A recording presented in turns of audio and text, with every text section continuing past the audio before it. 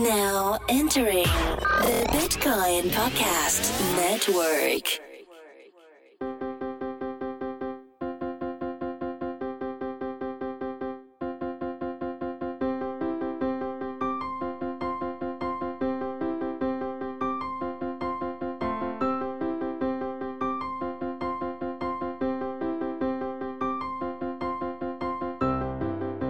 Today's episode is brought to you by KeepKey, the easy, safe, and simple way to protect your Bitcoin, Ether, Litecoin, and many other digital assets. There's no time like the present to protect yourself from hackers, malware, and viruses. Visit keepkey.com to order your secure hardware wallet today and use the code HUMANIST10 for a limited time 10% discount. And I also have a Patreon, and on that people pay me money, for food or cheese or saltines or whatever. But you know what? I don't want your filthy nation state fiat. I would, however, take your 5-star reviews though. So if you like the show, please rate it on iTunes or Google Play or whatever. I really would appreciate it. Okay, thank you. Hello everybody. So in today's episode, we chat with Soona Amhaz, the CEO of Token Daily. And two big things kind of come out. One is it's fascinating to hear her talk about how she curates good stories in this world of distributed trust. And then two, the Token Daily and her exist in between these various crypto communities like Bitcoin, Ethereum, etc., which are generally very polarized. So it's interesting to hear her talk about how to have her balanced perspective and balanced mindset while still having strong opinions. So with that, hope you enjoy this episode. Hello, everybody. My name is Reese Lindmark, and you're listening to another episode of Creating a Humanist Blockchain Future. In this podcast, we take a systems thinking approach to doing good in the world, and we have a couple different series that focus on different system scopes. And today, we're focusing on Series A, macro systems, where we ask the question, where are we, as humanity, headed? And to chat about that, I'm very happy to introduce Soona Amhaz to the show. Soona is a co-founder and CEO of Token Daily, a site that surfaces the signal from the noise in crypto. Soona, thanks for being on the show, and welcome. Thanks for having me. I feel very welcomed. Sweet, good. And the fun thing with this is actually when I started this podcast last year sometime, I was thinking a lot about the attention economy and how to do signal to noise more generally. And so I think that this kind of aligns a lot with that. So at a high level, though, could you give us like a high level overview of like what actually is Token Daily? Yeah, so Token Daily, we launched it end of January. And from day one, our mission's always been to be the front page of the CryptoNet. And there are different verticals that go into that.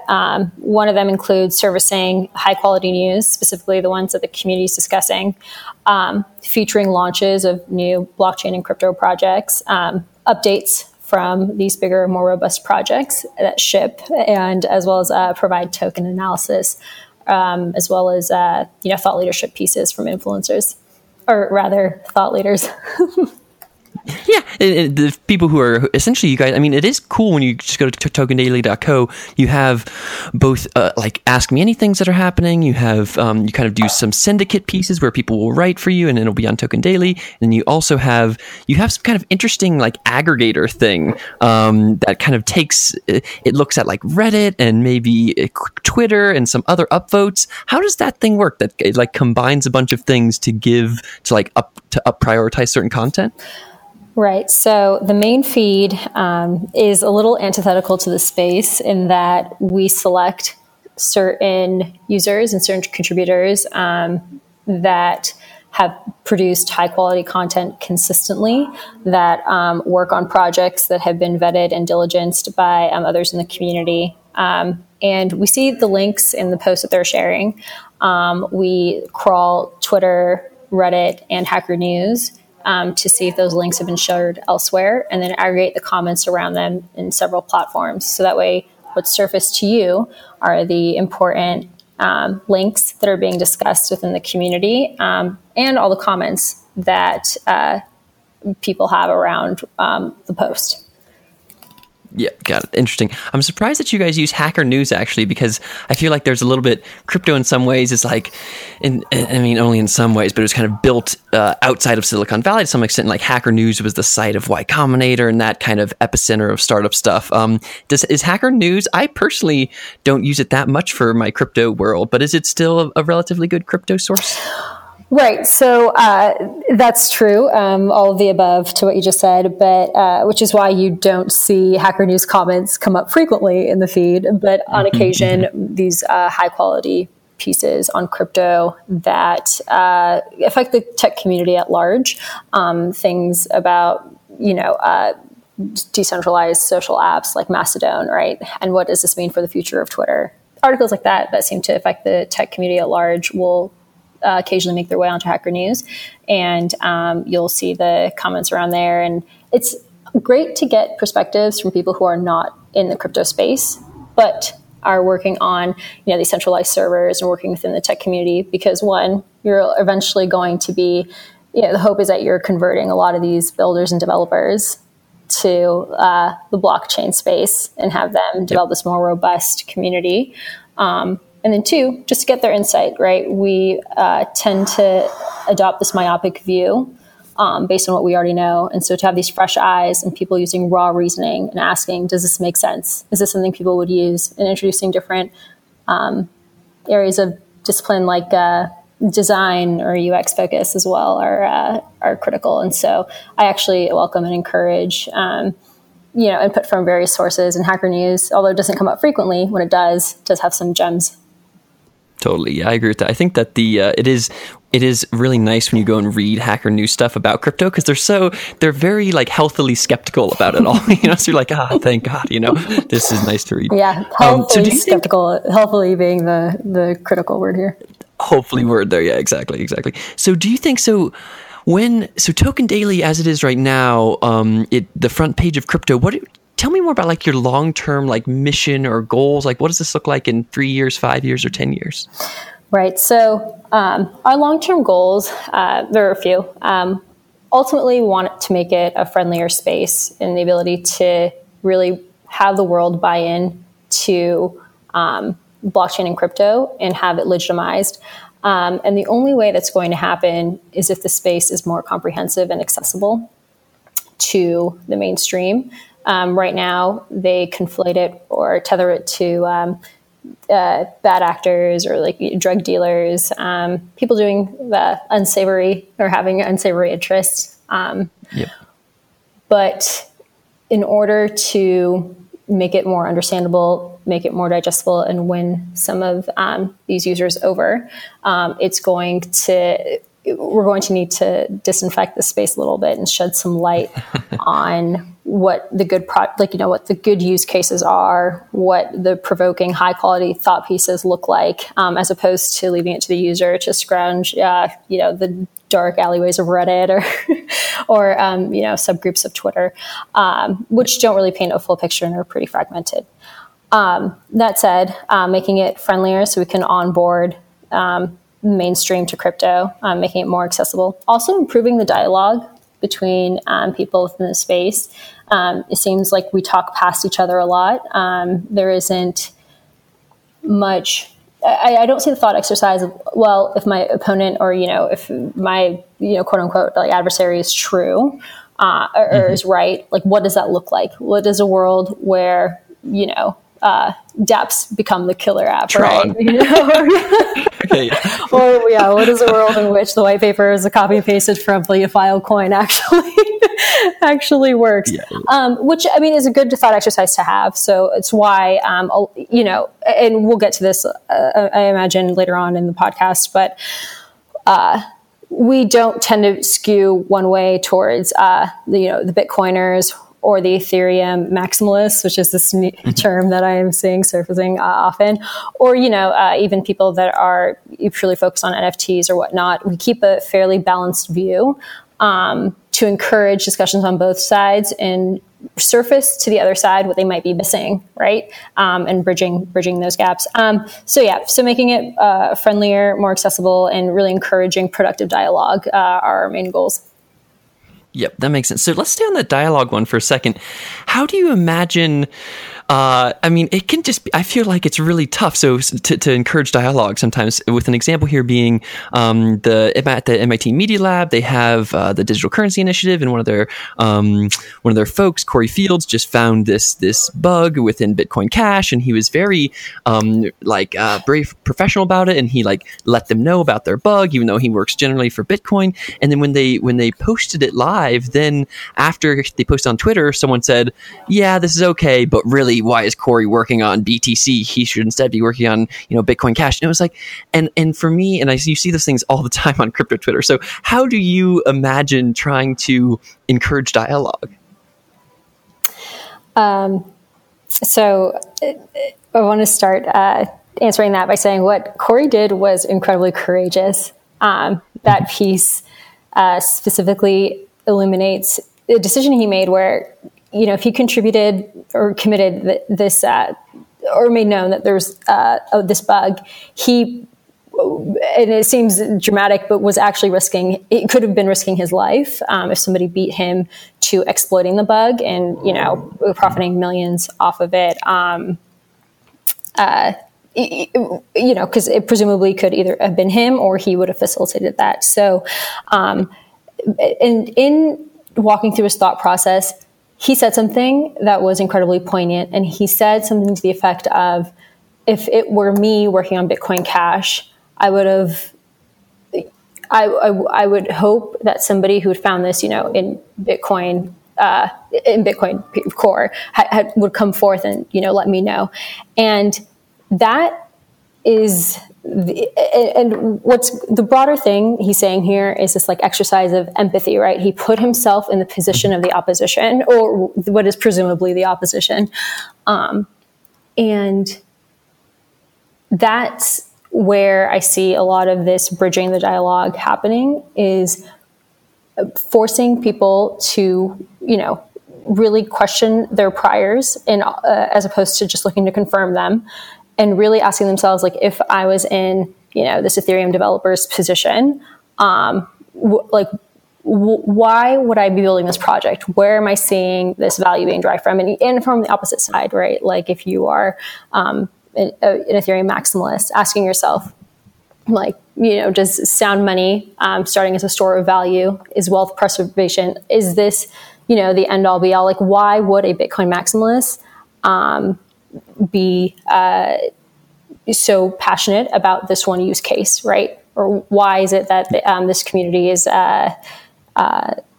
passionate about this about Bitcoin, and really just seeing what projects are going on in each space, and hopefully what that does is pique curiosity, as opposed to ignite debate, or not so much debate. I do like debate, not so much ignite more of these tribalistic behaviors or attacks.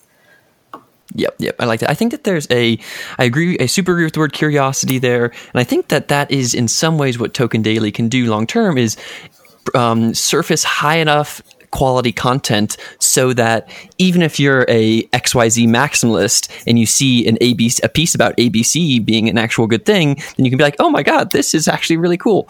So let's stay on that for a second. So, I mean, when you all at Token Daily, in January, when you released, when you said, hey, we're doing Token Daily, I was pretty skeptical. I was like, oh man, another newsletter kind of thing, and the front page of crypto, but isn't Twitter the front page of crypto? And so I was skeptical, but then over time, I feel like you guys have done a really good job of actually doing signal to noise within the space. So tell me, how does, and you talked about this a bit in terms of trying to create these balanced viewpoints, but how do you actually kind of surface and look through the sea of information that there is, and kind of surface the best stuff to the top? Right. And that seems to be the billion-dollar question, at least as it pertains to crypto blockchain media.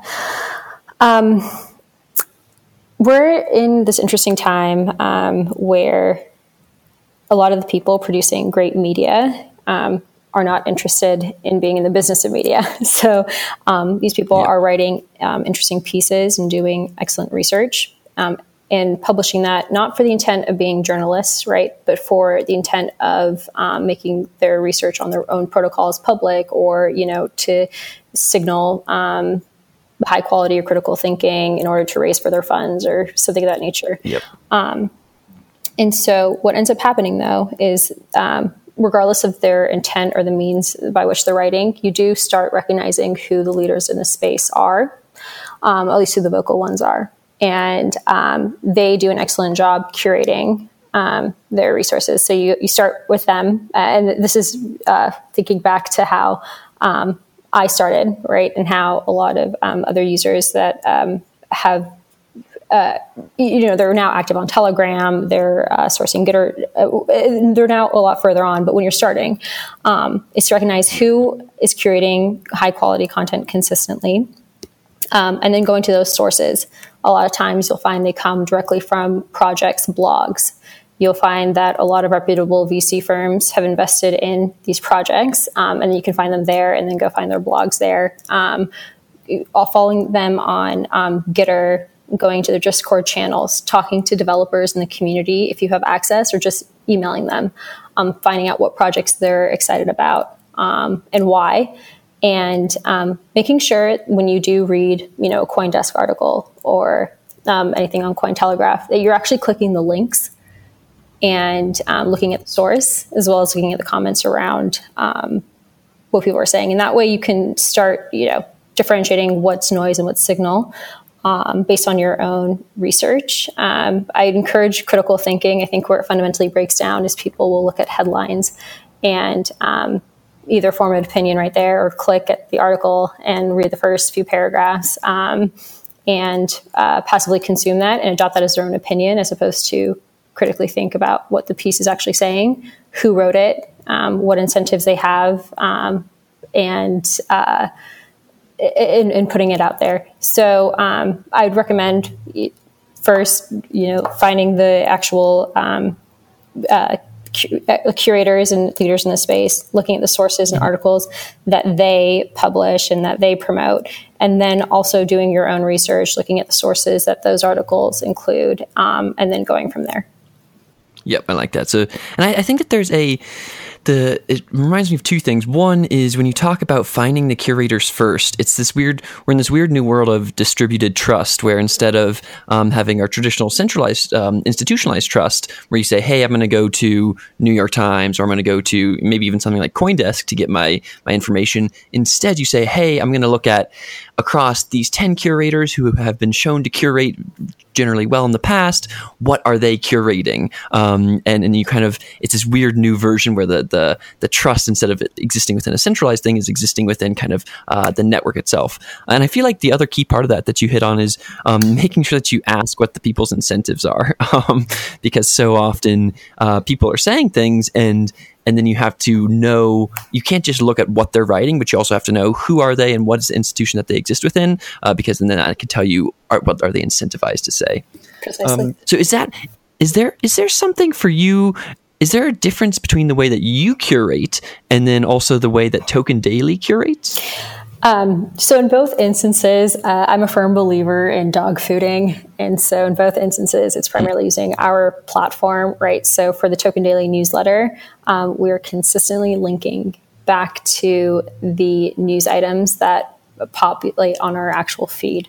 And that's generally where I'm getting my news as well. We've already done the work of whitelisting, these leaders in this space, and these sources where this information comes from. So those have already been vetted as reliable. And then taking the screening one step further and making sure all the sources that they're referring to say what they're actually saying.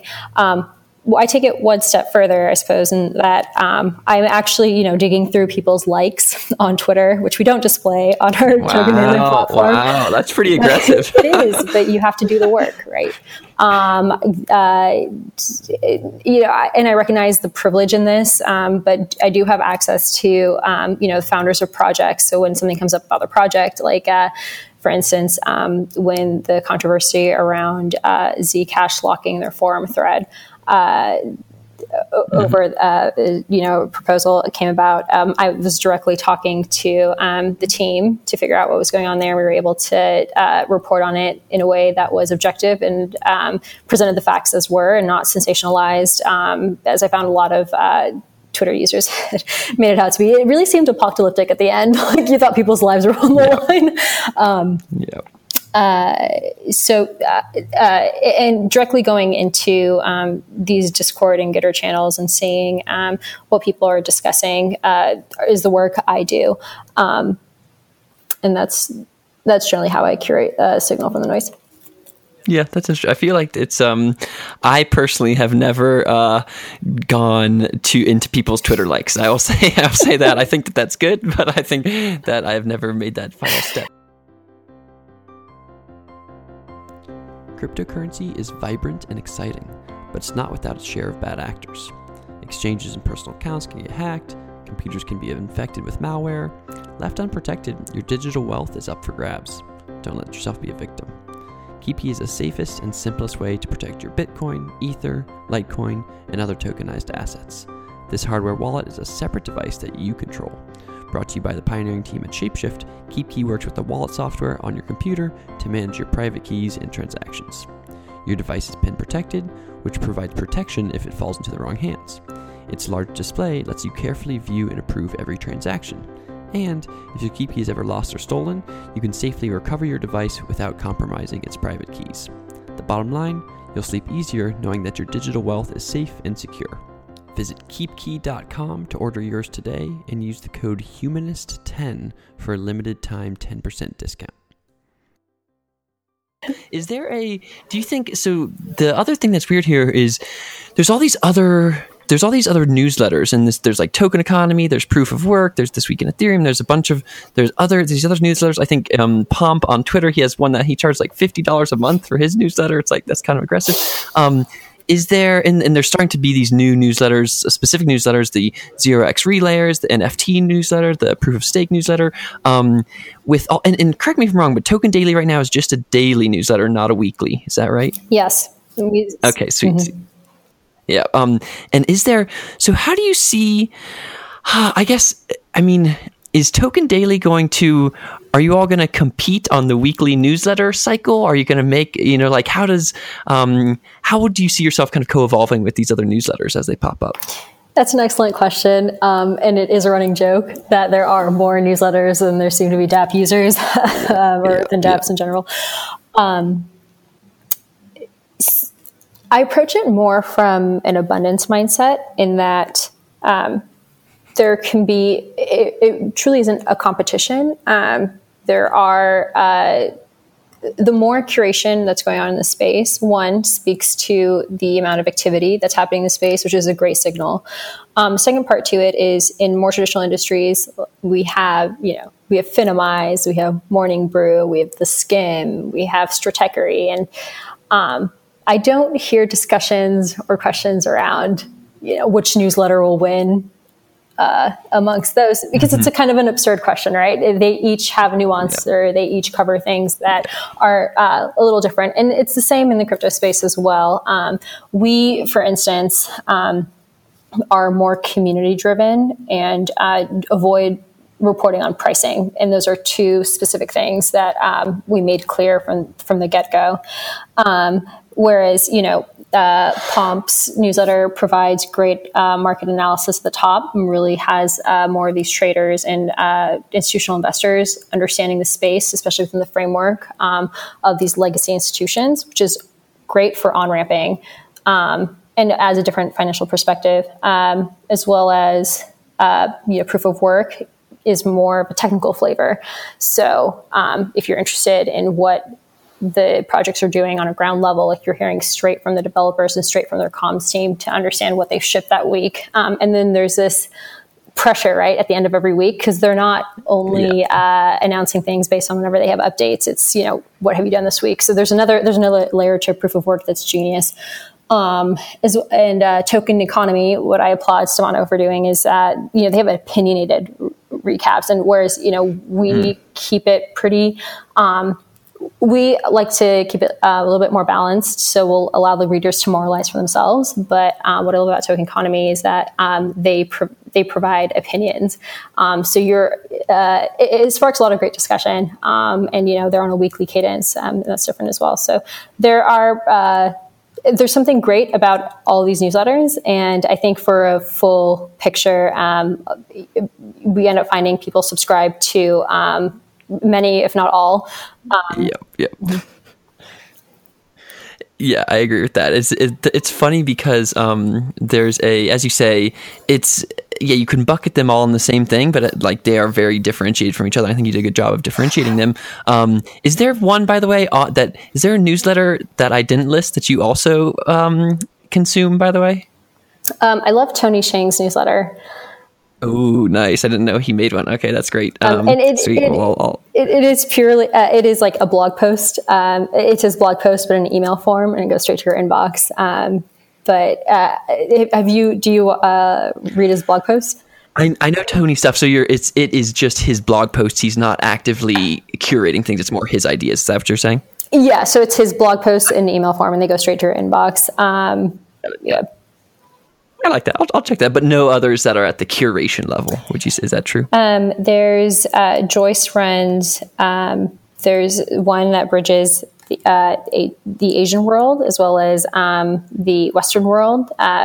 Translates Chinese and news into English, and that's Global Coin Research. That one's pretty under the radar. I know a few. I know Linda subscribes as well, and we find that incredibly useful. Cool. Okay, sweet. Well, I'll check that one out. So, a thing that you were talking about there was we're going to transition to a section that we've never done before in this podcast, which is and it's completely and totally stolen from Tyler Cowen. In it's the underrated, overrated section. So we're just going to do some kind of hot takes here, where I'm going to say something, and then you're going to tell me whether you think it's overrated or underrated, and then give a little bit of texture. Does that sound good? Sounds great.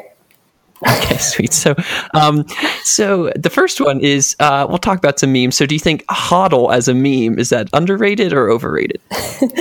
Overrated, but I want to explain purely in just how often it's used. But I do believe it's important, right? So it can be overrated, but still important. Store value, incredibly important. I think holding is a utility, and a lot of people don't recognize that because I don't think they've been in a position where they understand how important it is. But, if you are in Turkey or in Venezuela, you understand holding is the utility. Yeah, that's interesting. I think it's funny because the store of value, you're correct in saying that store of value maps onto HODL. I don't know if there's a meme that maps onto medium of exchange, There's nothing like spindle or whatever. Tradle. Yeah, exactly. So the second one, the maybe the second biggest one is Biddle as a meme. Do you think that's underrated or overrated? Biddle is becoming overrated. I think it's still I don't know the bridges between underrated and overrated. It's just rated. But it's interesting that Biddle is actually being positioned as an attack on Bitcoin maximalists recently. In that you're applying the same framework, inverting the L. But then also attacking them for not actually what's perceived as innovating, right? In that you're actually building, whereas others are holding, which could be perceived as lazy or whatnot. So it's actually interesting. There's this debate coming about around Biddle versus HODL. Yeah, I feel like Biddle is... and the weird thing is it started primarily within like the Ethereum ecosystem, and then as it was funny to see it kind of spread, because now like Ethereum Classic is using hashtag Biddle on Twitter a lot, or I see like people from like the Lightning Network using hashtag Biddle. So it's interesting to see, because everybody can Biddle, right? It's like that, but hopefully more people Biddle. Okay, do you think crypto Twitter as an entity, aka all the crypto people on Twitter chatting with each other and spending their time on there, is that underrated or overrated? Can I just reject the premise and say stressful? Oh, okay. Wow. What do you mean by stressful? Overrated versus under. Oh, it's, crypto Twitter has slowly devolved into this like a game of intellectual one-upsmanship, and it's pretty tough to see, users disparaging other projects and, trying to outwit one another. And sometimes it's stressful to keep up with, all the debates that are going on. So overrated or underrated, meh, but stressful, certainly. Interesting. That's funny. So give me an example of this intellectual one-upsmanship that's happening on there. Oh, I mean, just this morning, just purely recency bias. But this Preston talking about whether or not Infura is actually experiencing 8 to 10 billion requests. And if you actually break it down on a second-by-second level, it seems to imply that Infura is experiencing more requests than Google search. Right. And so there's this debate about, people ousting, Preston, people ousting the Ethereum founder. It's a disaster. Yeah. Interesting. Yeah. I guess there's calling out, and I guess I see calling out is different than intellectual one-upsmanship. Oh, in any case, the next underrated, overrated. And that's to be clear, it's good to question. It's good to question and understand where these statistics are coming from. It's another thing altogether to actually call out people for disparaging their character, calling them morons, etc. Yep, I agree. Okay, do you think books as a general category are underrated or overrated? Books are underrated. The reading of books is underrated. People do like to create lists. People do like to signal that they are reading or will be reading certain books, but whether that reading gets done is I think that something tells me that that's not. There's some work to be done there, and I think it's underrated. And so, and why are books underrated? Books are underrated.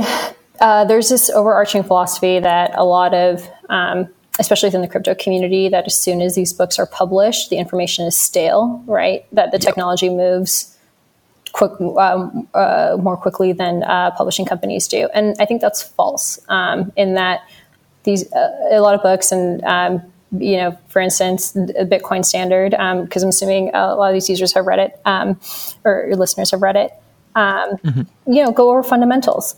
Like, what is money? What does the history of money look like? What do we consider to be sound? Everything from glass beads and whatnot. So these fundamentals don't change. People's psychology around using products do not change.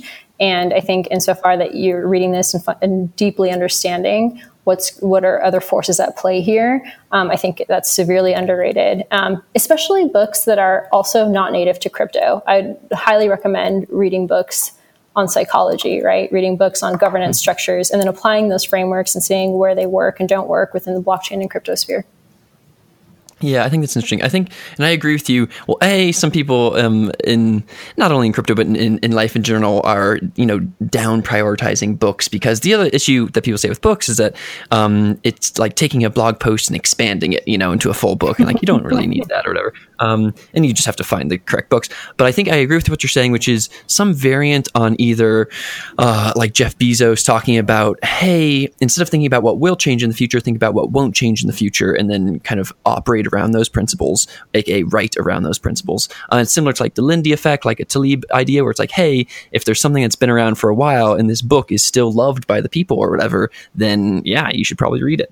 Okay, and one final note on that actually is, when thinking about these books, is they might become out of date, but they're a different vibe than a blog post, in that they're like a curated synthesis of all the stuff that happened before them, and then to put it into a nice, small, concise form. So yeah, I think it's pro. I'm writing a book, so I'm glad you say underrated. The final one here is California / San Francisco / Silicon Valley. Is that underrated or overrated? I might be biased. There might be a geographical bias here in that I am based in San Francisco. Truthfully, do think that Web 3.0, Silicon Valley's effect on crypto and blockchain is underrated right now. What we are doing is effectively predicting, Netflix in the 80s, or at least trying to predict, could you predict Netflix in the 80s?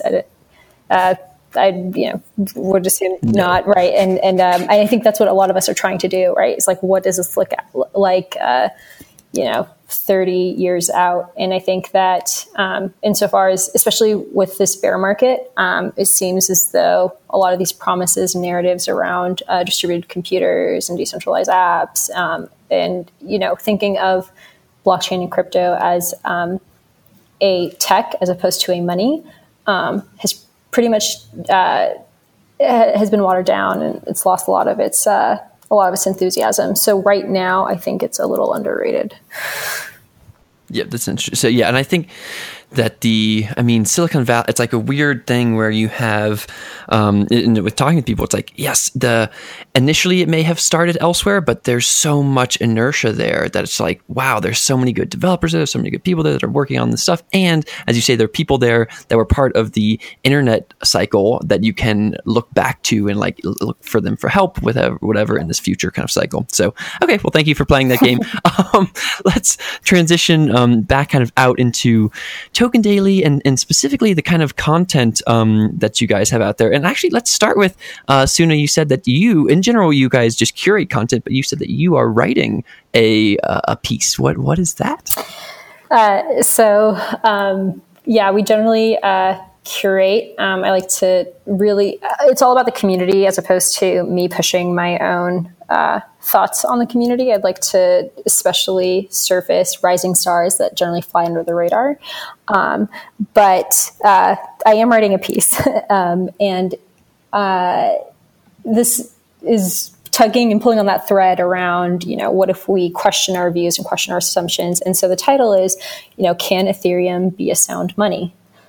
And then it walks through the mechanisms that need to be in place for ETH to become a sound money. And one of those, and this is giving a little peek, I don't want to go too in depth, but one part of it is, do you have a credible monetary policy? Specifically, is there a mechanism in place where you can predict inflation or inflation approaches zero, right? And so there's one argument where, the Ethereum ice age will lead to that.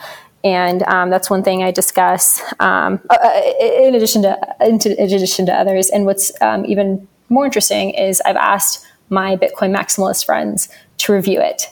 And it was not met with any. At first, they were intrigued, and a few of them have commented like, "This is actually very interesting. I'm glad we're having this thought exercise because it does make you question your fundamentals." Yeah, interesting. So is ETH a sound money? And what is the answer? Or should we have to wait? Do we have to wait? The podcast. One other thing that's really interesting, especially in this, winner takes, money is a winner and winner takes all framework, is I find a lot of Bitcoin supporters lean on this crutch of, Lindy effect, right? But, if you're thinking on a 100-year, 1,000-year scale, how powerful is the Lindy effect? How powerful is like a few-year head start, really, right? Things like where you adjust your horizons and what horizons are you actually talking about. So I'm excited to write that and get it out into the world soon. Okay, I will retweet, or I will like it when it happens, or I will check it out first. So beyond your own content, what kind of content? I mean, there's stuff that you all have already posted, but I'm actually interested in this question a little bit more. What are the things that you are looking for people to write on? What are things you're like, ooh, we want this kind of content or whatever? So the type of content I generally look for are macro level pieces, ones that really dissect trends, and anything that draws on patterns and trends in the space is something that I'm very fond of evaluating first, as well as problems in the space, specifically, around biases that we have, around tribalistic behaviors, around incentives. Specifically, I'd like to see a piece on incentive alignment. Why do we conflate incentives with monetary rewards? If you look to what incentivizes open source or FOSS developers, it's not necessarily, there are non-economic incentives. There's this duty to a community. There's duty to creating something bigger than yourself. looking at those types of pieces those are the types of pieces that I happily encourage. Got it. So macro stuff, and then problems, issues, incentives, stuff like that. Yes. That makes sense. And what are some of your recent favorite Token Daily articles? This one's a tough question. It's like you have to choose one of your my favorite. And just to note to the listeners, Soona loves all of the things that happen. Yeah, it's a tough question. It's like being asked which kid's your favorite. So exactly. I'll take a more data-driven approach to answer this one, and nice. Some of our more popular blog posts. One of them was "Free Company" by Jill Carlson, and the piece goes through a system that matches up this like pent up supply of talent in the dev world, but as well as in marketing and design, with rampant demand from actual protocol projects. And so she imagines this world where there's an entity or entities that bring together top talent and match them with top projects in the world, allowing contributors to freely access the ecosystem, contribute for wherever demand is needed within that project, and you're able to be contracted and work collaboratively across the space. I love Jill's piece because it's imagining a different future, right? It's taking these trends towards like digital nomadism, towards these decentralization of projects through the habits in which we work. The freelancer. Seems to be the age of the freelancer and contributors, and so if we keep tugging at this trend, like what does that look like at scale? Is there a future where there's such thing as a free company? And as she was writing this piece, I was thinking about, even one step further is there a place where, these contributors are anonymized, right? And they have, it's based on their reputation, right? Let's find a way to tokenize this, right? Do they have like a token, or do they have a way to grade or evaluate their actual work and not tether it to their identity based on their name or who they seem to be. So there's a lot of interesting prophesizing that could happen with that piece, and that I think it resonated with the user base because it imagined a different future than the one we have now, and it takes a lot of creativity, original thinking, and as well as reflection on patterns. Another piece that was really well received was False Precision by Ariana Simpson. And the thesis of that piece is that it's essentially better to be, imprecisely, but directionally right than to be precisely wrong. In it, Ariana encourages investors to get comfortable with being uncertain in a space. And at a high level, just to note, I love that, on Jill's side, it's more catered towards the developers, right, and founders and builders, and then Ariana is speaking to the investors. So I like that it seems to cover a wide user base.